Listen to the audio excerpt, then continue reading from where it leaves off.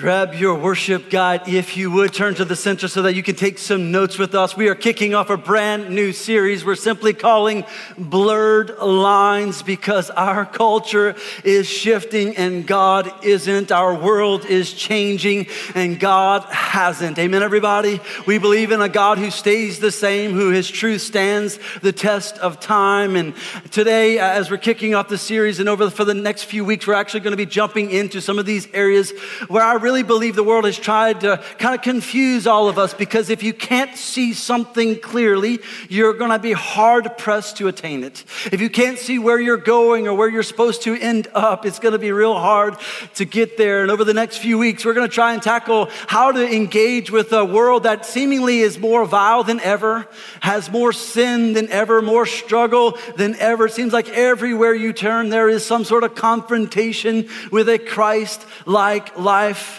I don't know if you know this, but currently still in the world, there's estimated to be 27 million people who are living in slavery currently. And when you begin to imagine what's going on in our world and kind of see these situations, you realize that it is time for us to really live a Christ-like life. Amen, everybody? And it's time for us to bring that Christ-like life into our world, not with anger, not with frustration, not with fear, but filled with the grace and the truth and the word of God in everything that we do. And so for the next few weeks, we're going to jump into some of these areas that have seemingly gotten blurry. They really aren't blurry before God. They've just gotten blurry in our culture. God hasn't changed. He remains the same. I love how the scripture tells us he's the same yesterday, today, and forever, all right? And so we're going to take some time to dive into some of the touchy subjects over the coming weeks. You need to kind of prepare yourself. Some of the most challenging ones on how to deal with people who believe things entirely differently than we do. Like it's an entire different approach. How do you love them and how do you engage with them? And what I love is that you look at the life of Jesus. Look how he interacted with the world. He somehow had a power and a grace in his life to do what is most important, to tell people truth, but also give them grace in the moment. To show you a little bit more of how we can do this, I'm going to take you to an Old Testament book of the Bible. It's actually an historical account. The name of the book is called Daniel. We're going to read through over the next few weeks quite a few portions of the book of Daniel, because Daniel was a follower of Christ. He was a follower of God. But he actually had the opportunity to work in government. He had an opportunity to serve. And over the span of 3 different kings, he was able to lead many of them to God. He was able to stand up for God and live a godly life in a very, very ungodly culture. If you're unfamiliar with your Bible, the Old Testament portion of your Bible is just largely the history of God's interaction with the people of Israel and how he was constantly trying to draw them into a deep relationship with him.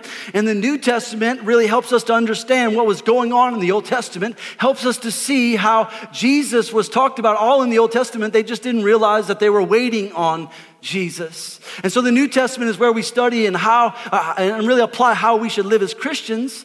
But the history of the Old Testament really helps us to kind of dive in and say, wow, that's how one person lived in a completely pagan culture, and a culture that was the opposite of everything God had for them.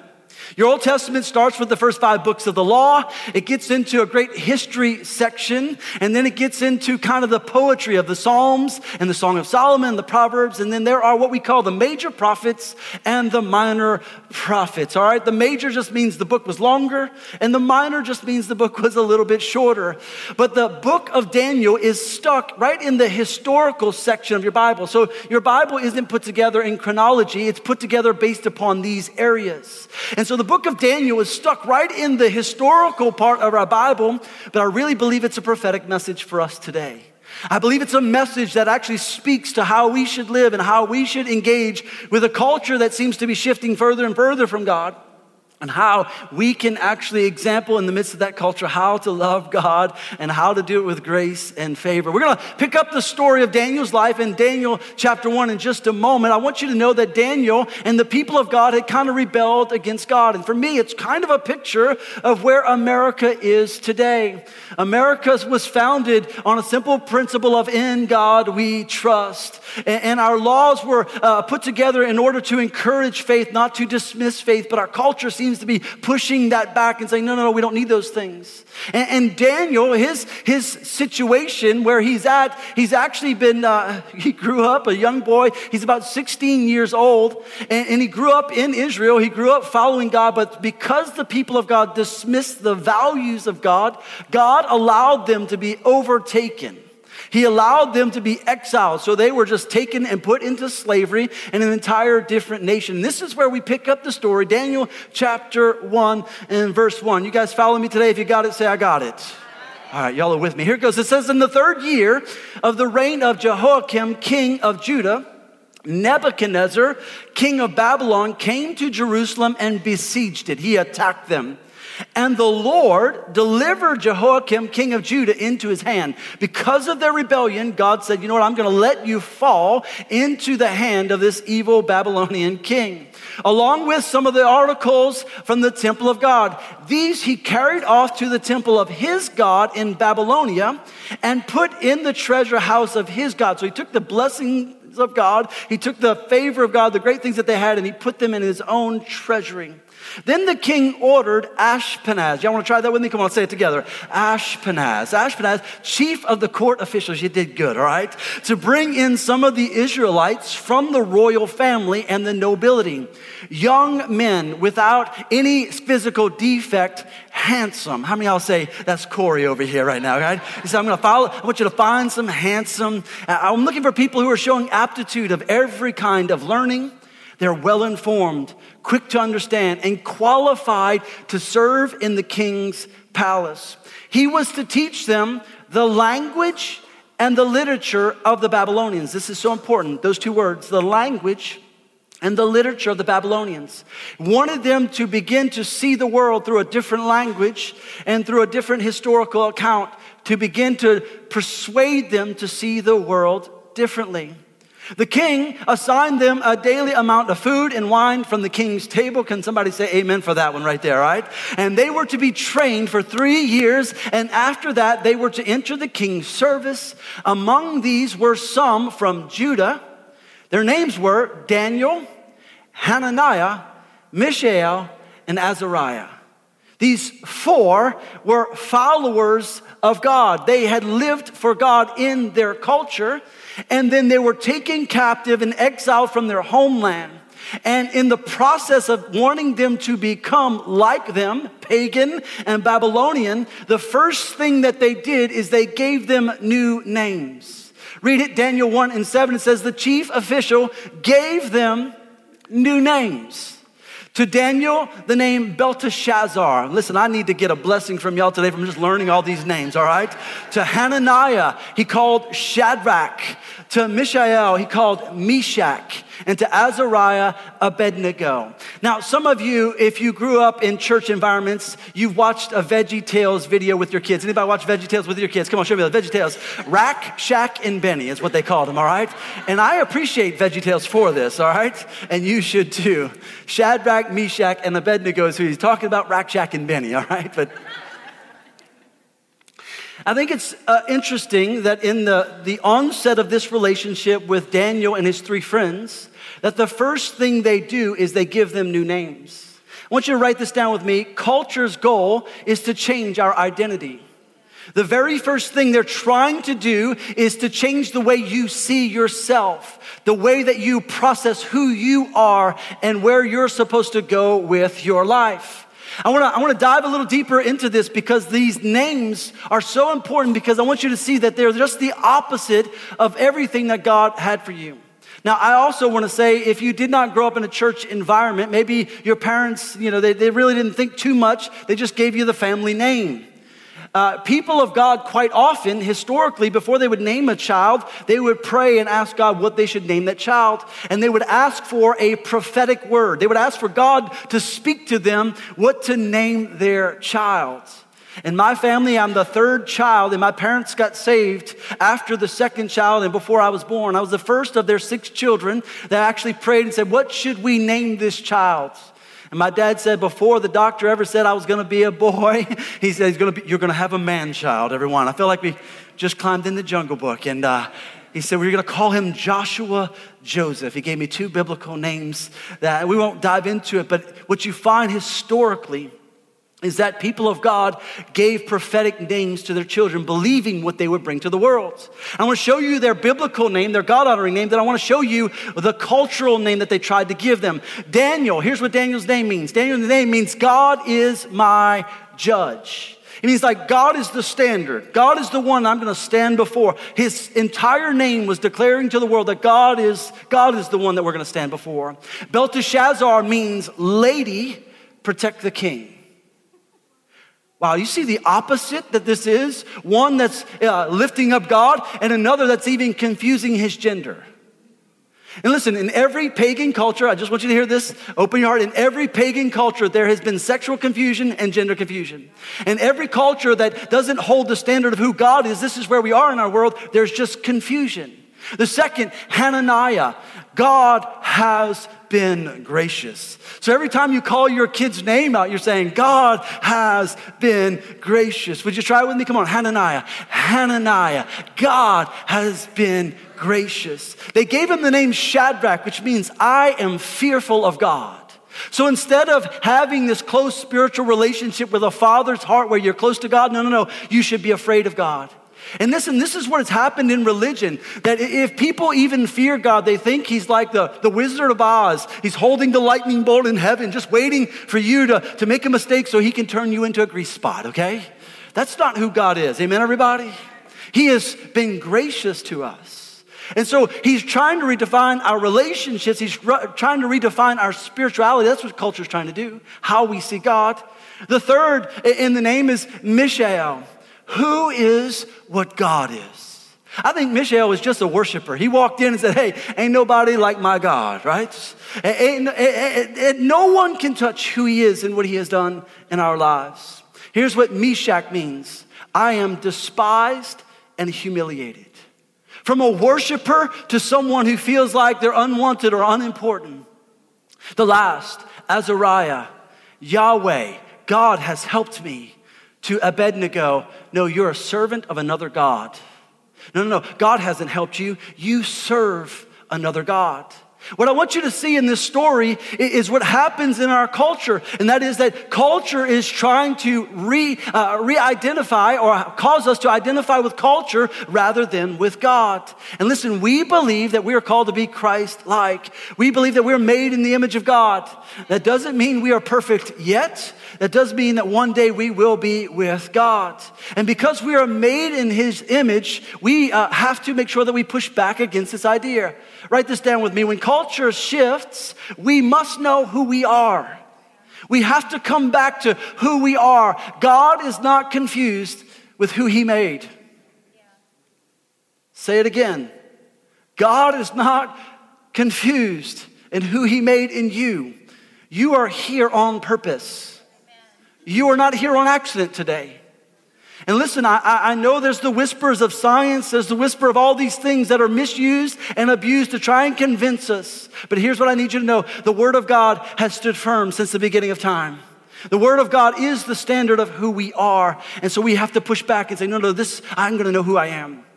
The story goes on in verse 8. He continues to kind of push against them and says, but Daniel resolved not to defile himself with the royal food and wine, and he asked the chief official for permission not to defile himself this way. And so what they decided to do is they're going to give you all this food that we just read about. But Daniel and his 3 friends had been living a life that was honoring to God. They had been living a devout life. And so the next thing that culture will try to do is culture will try to compromise our standards. They're going to come right along and say, did God really say that you shouldn't eat that apple? Are you sure that 2 drinks is all you should have? Quiet in this Amish church. Recently, one of our team members said, you need to stop picking on the Methodists, okay? And so I've decided I'm going to start picking on the Amish. Are y'all okay with that? Just kidding. If you grew up Amish, we love you. See, what happens is that as soon as God sets a standard forth, the enemy walks up and says, are you sure? See, he created Adam and said, it's not good for you to be alone. Can I get an amen from a man in this room, right? It's not good for you to be alone. And so he gave them a woman, but he didn't give them 3 women. He didn't give them 5 women. He didn't give them 74. Are y'all with me today? Why? Because he knew what it would look like just to take care of one. That's funnier than some of y'all are laughing at right now, but it's true. It's true. See, immediately what the enemy walks in and tried to do is to take everything, every standard, everything that God created and say, no, one's not enough, you need 2. No, God gave you this to eat, no, eat this. And everything is just a contradiction. So write this down, when culture shifts, we must reaffirm our convictions. We do believe in right and wrong. We do believe that there are right and wrongs in our world. If it feels good, do it. Doesn't work, everybody. Because what feels good to me probably hurts you. And listen, it's always the thief who wants to have locks on their doors, right? It's always the thief that wants locks on their doors, but no locks on yours. We just need a free society. We just need a free society. Why? Because they want to take advantage, but they want no advantage taken of them. And what I need you to understand is we have to reaffirm our convictions. We have to come back to there is a right and wrong. And if we get to choose what that right and wrong is, we live in a dangerous world. If we get to choose what's right and wrong, we live in a dangerous world. Because what's going to happen is the line's going to keep moving and moving and moving and moving and moving until there is no line. And then anything goes. Every culture that anything goes in fully collapses. There has to be boundaries. Why? Because you'll run off the bridge without them, everyone. Listen, I'm all about having bridges over water. How about you? I want bridges over water, but I know that without guardrails, I'm going to drive too fast and too far, and I'm going to doze off one time, and then I'm going to be in the middle of the bayou, everybody.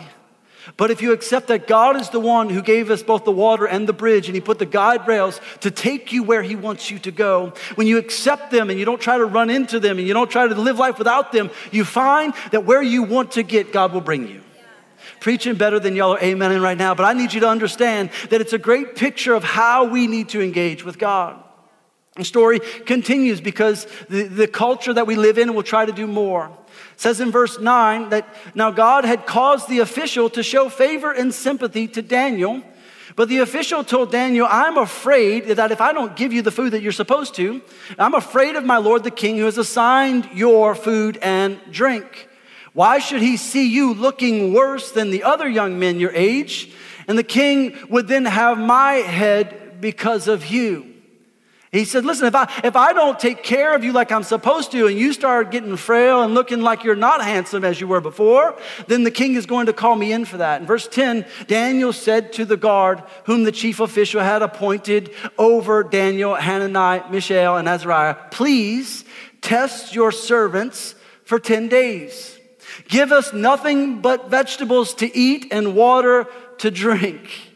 Then compare our appearance with that of the young men who eat the royal food and treat your servants in accordance with what you see. So he agreed to this and tested them for 10 days. I want you to know that all throughout Scripture, 10 is a number of testing. He gave the 10 commandments to test our character and whether we draw near to God. He gave us the tithe. In Malachi 3 says, test the Lord, what you're going to test God with. Daniel walked up and says, give me 10 days and show you that we will actually be better off for this. Here's what happens. Culture will always create a confrontation with you. Culture is always going to test where you stand. As soon as you say, I'm going this direction, someone's going to pop up and say, is that the best direction for your life? Come on, this has happened to all of you. As soon as you declare a major in college that's God honoring, somebody walks up and says, you sure you want to do that? They don't make that much money. That's not as fun as you think it is. They begin to question all those things. Culture is trying to confront everything, and what they want us to do is to step back and find us on our heels rather than our toes. They want us falling back and wondering what we should do rather than say, no, I know who I am. I'm a child of the Most High God. My name is a name that honors who God is, not who this world is. So y'all follow me today. And I'm not worried about what you're eating and what you're drinking because I'm eating well in the kingdom of God. See, I'm going to affirm my convictions and the standards and that I don't need to say everything the world says is okay and bring it into my home. But listen, there's going to be a moment where it presses in on you. In our culture, it kind of presses in our social media world.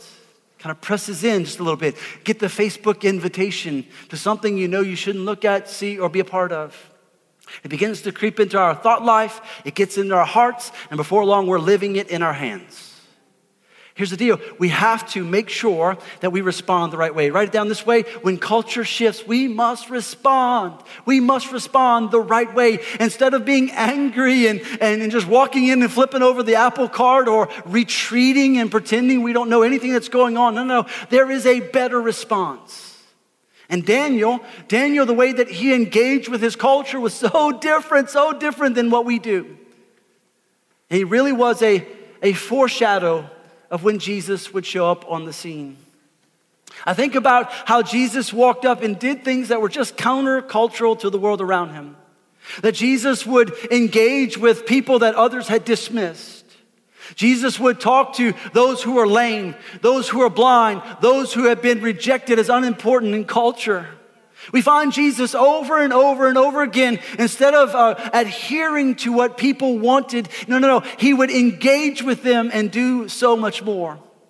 You know, the only people that Jesus ever got frustrated with were religious people. You know, you never find Jesus angry at a sinner.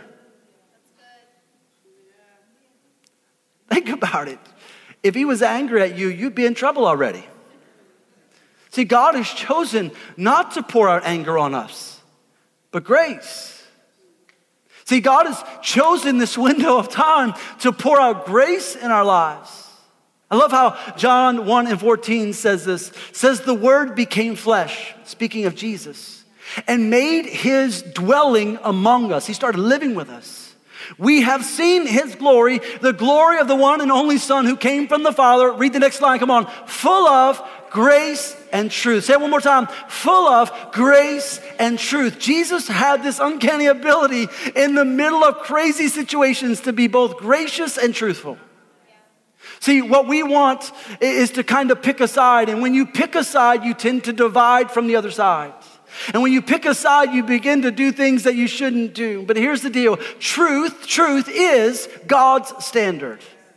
It's not your idea. It's not my idea. I've been telling my children since the moment they came out of the womb, and prayed for them a lot when they were in the womb, that it's not dad who's chosen what is right and wrong. It is God. It is not dad who's made you in my image. No, you're made in the image of God. I just like that you got my Italian nose along with it. Amen, everybody, right? In my family, we say, on my dad's side, we gave you the Italian nose. On my mom's side, we gave you the ghetto fabulous thing in the back. All right, everybody? Can I say that in church? Thank you, Ronnie. Ronnie said it was okay. I'm going to keep on going. I need you to understand that culture is pressing against this very subtly.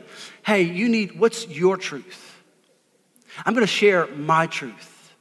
No, I'm pressing hard against it right now. There is no such thing as yours. And there's no such thing as mine.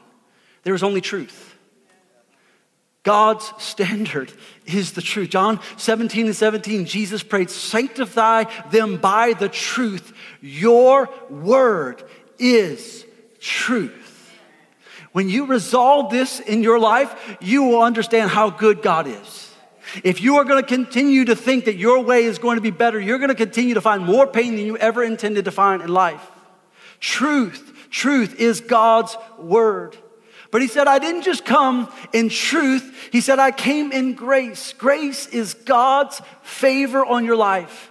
When you weren't favorable, when you weren't wanted, when you were the goose outside of the ducks, everybody, right? When you were the one who didn't look the same, looked like you didn't belong, he walked up and said, I'm picking you. I like this. This is good preaching right now. I think I might continue.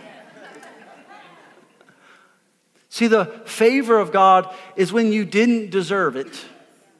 When you deserved punishment, he gave you grace. Ephesians 2:8 says this, God saved you by his grace when you believed. And you can't take credit for this. It is a gift from God.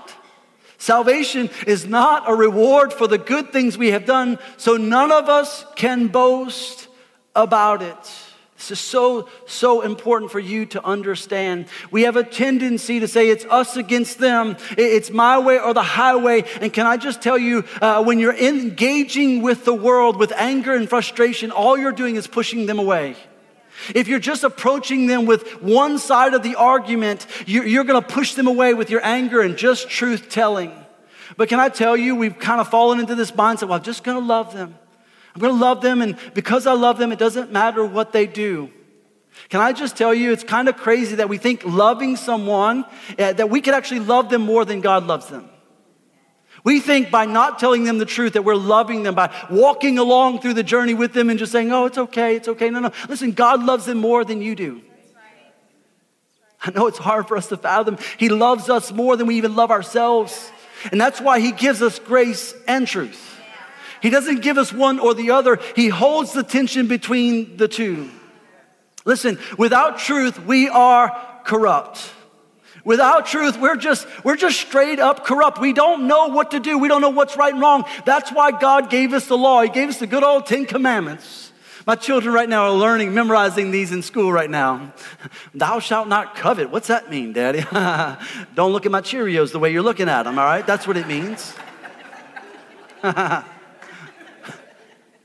Without truth, we are corrupt, but without grace, we are condemned. Do you realize that we don't want one or the other? We need both. I don't want to be corrupt and I don't want to be condemned, so I need both grace and truth. Without truth, we become worldly. Without truth, we begin to look like everything else other than God. But without grace, we become judgmental. Without grace, we begin to kind of judge other people and kind of tell them, oh, no, you ought to be here. Can I just tell you, if someone started the race you're in 100 yards behind you, who are you to look at their progress and determine that it's not as good as yours? Y'all hear me today? This is what religious people do. They're like, I grew up in a godly home and I know when to cuss and when not to cuss. And you're still cussing, and I can't believe you're a cusser, And listen, you don't know where they came from. God's healing and dealing with things that aren't even near cussing, okay? And we've glorified cussing as though it's something that we got to run away from. Why don't we just deal with the big issues? That was another good place to say amen for those of you. I saw somebody with a shirt recently that said, I love Jesus, but I cuss a little. And I said, I don't think that's appropriate for our church, but I think it's a reflection of our church sometimes. A lot of people, they believe in a 51% gospel. What do I mean by that? They believe that I've got to do at least 51% in order to get in. So if Hitler is 0 and Jesus is 100, I just need to be 51%. If the worst is this person who is just genocidal maniac and the best is Jesus, I just need to stack up enough good behavior. But here's the deal, you can't. 51% won't tip the scales. You need 100%. In order to tip the scales, you need 100%, and you can't do that on your own. You need Jesus. You need Jesus. Here's what I'm saying to you today. Without grace, we become judgmental. But truth without grace is really mean. It just is. And grace without truth is just meaningless. It just is. It's just meaningless. It doesn't mean anything because there isn't something to build on. But truth and grace, write it down with me. It's medicine. It brings healing. It brings hope. It brings life change. And where our culture is trying to blur every line, you can walk in grace and truth. You can be the one who stands out in school. You can be the one who stands out in your job that's not angry because of their sin. You love them more because of their sin. See, grace is inviting us to be free. God, today, if you're struggling and holding something, we're not here to condemn you. No. The grace of God is inviting you to freedom, but it's the truth that will set you free. Y'all hear me today? We need both. And what I want in our culture that seems to be just back and forth, where do we go? What should we do? I want us to be a church that in the middle of the blurry area, we just walk in and say, no, there is a right and wrong, but let me love you through it. Let me love you enough to tell you that there is a right and wrong. Let me be there with you during the season where you're trying to figure out. So if you're confused about who you are and what God created you to be, you're in the best room you could be in this world. Why? Because we're a group of people that will love you right where you are, but we are not going to leave you there, praise God. If we find you struggling, we're going to help you out of that struggle. If we find you overwhelmed, we're going to cover you and protect you. Because the Bible says that it's love that covers a multitude of transgressions. It's what we're going to do. It's why I love being a Christian. It's because I know who I would be without Jesus. Can I tell you, you would not like me. My personality, I'm very, very details oriented, I'm very truth oriented. That's the best way to say it. And so growing up for me, it was my way or the highway. You did what I thought was right or you could die.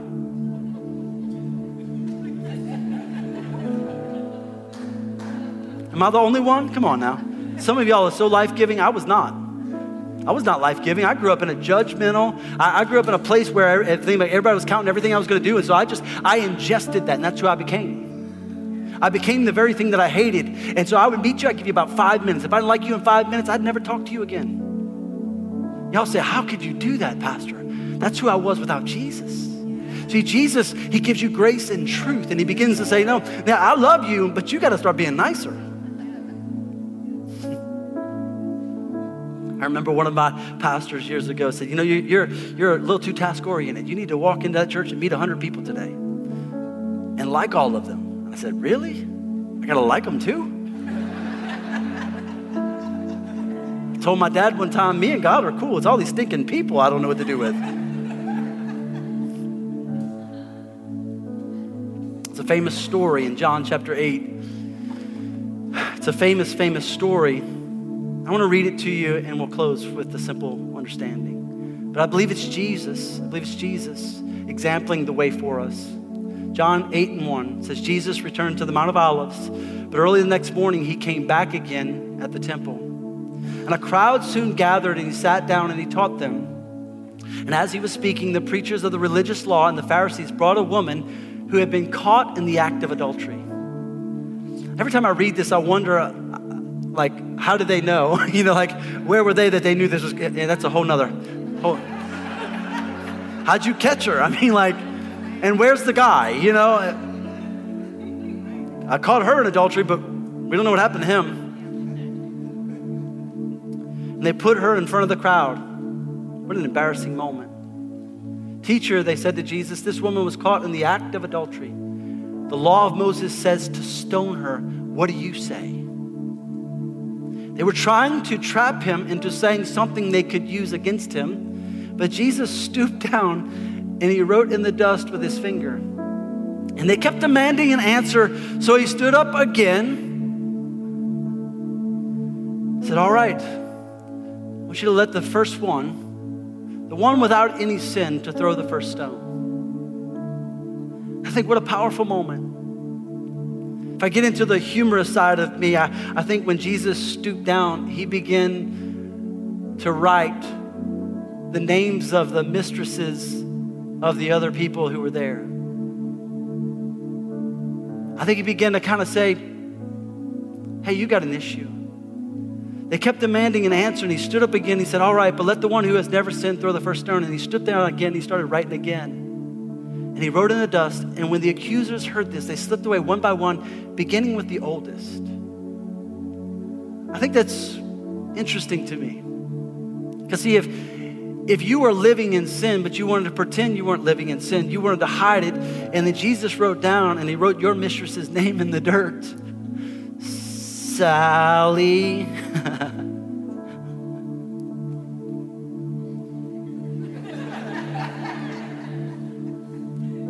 Right? He didn't say anything. He just said the person who doesn't have any sin in their life, you pick up the stone first. And he causes us to look back and say, no, I'm a sinner without God. I'm in desperate need of a Savior. Beginning one by one from the oldest until only Jesus was left in the middle of the crowd with the woman. Crowd standing around, it's only him. Jesus stood up for the third time and said, woman, where are your accusers? Where are the people who are here to accuse you? Didn't even one of them condemn you? No, they couldn't. Why? Because they all had sinned too. Hey, welcome to One Hope Church. We're all sinners in desperate need of a Savior. In and of ourselves, we're ungodly. But because of the grace of God, we can be godly.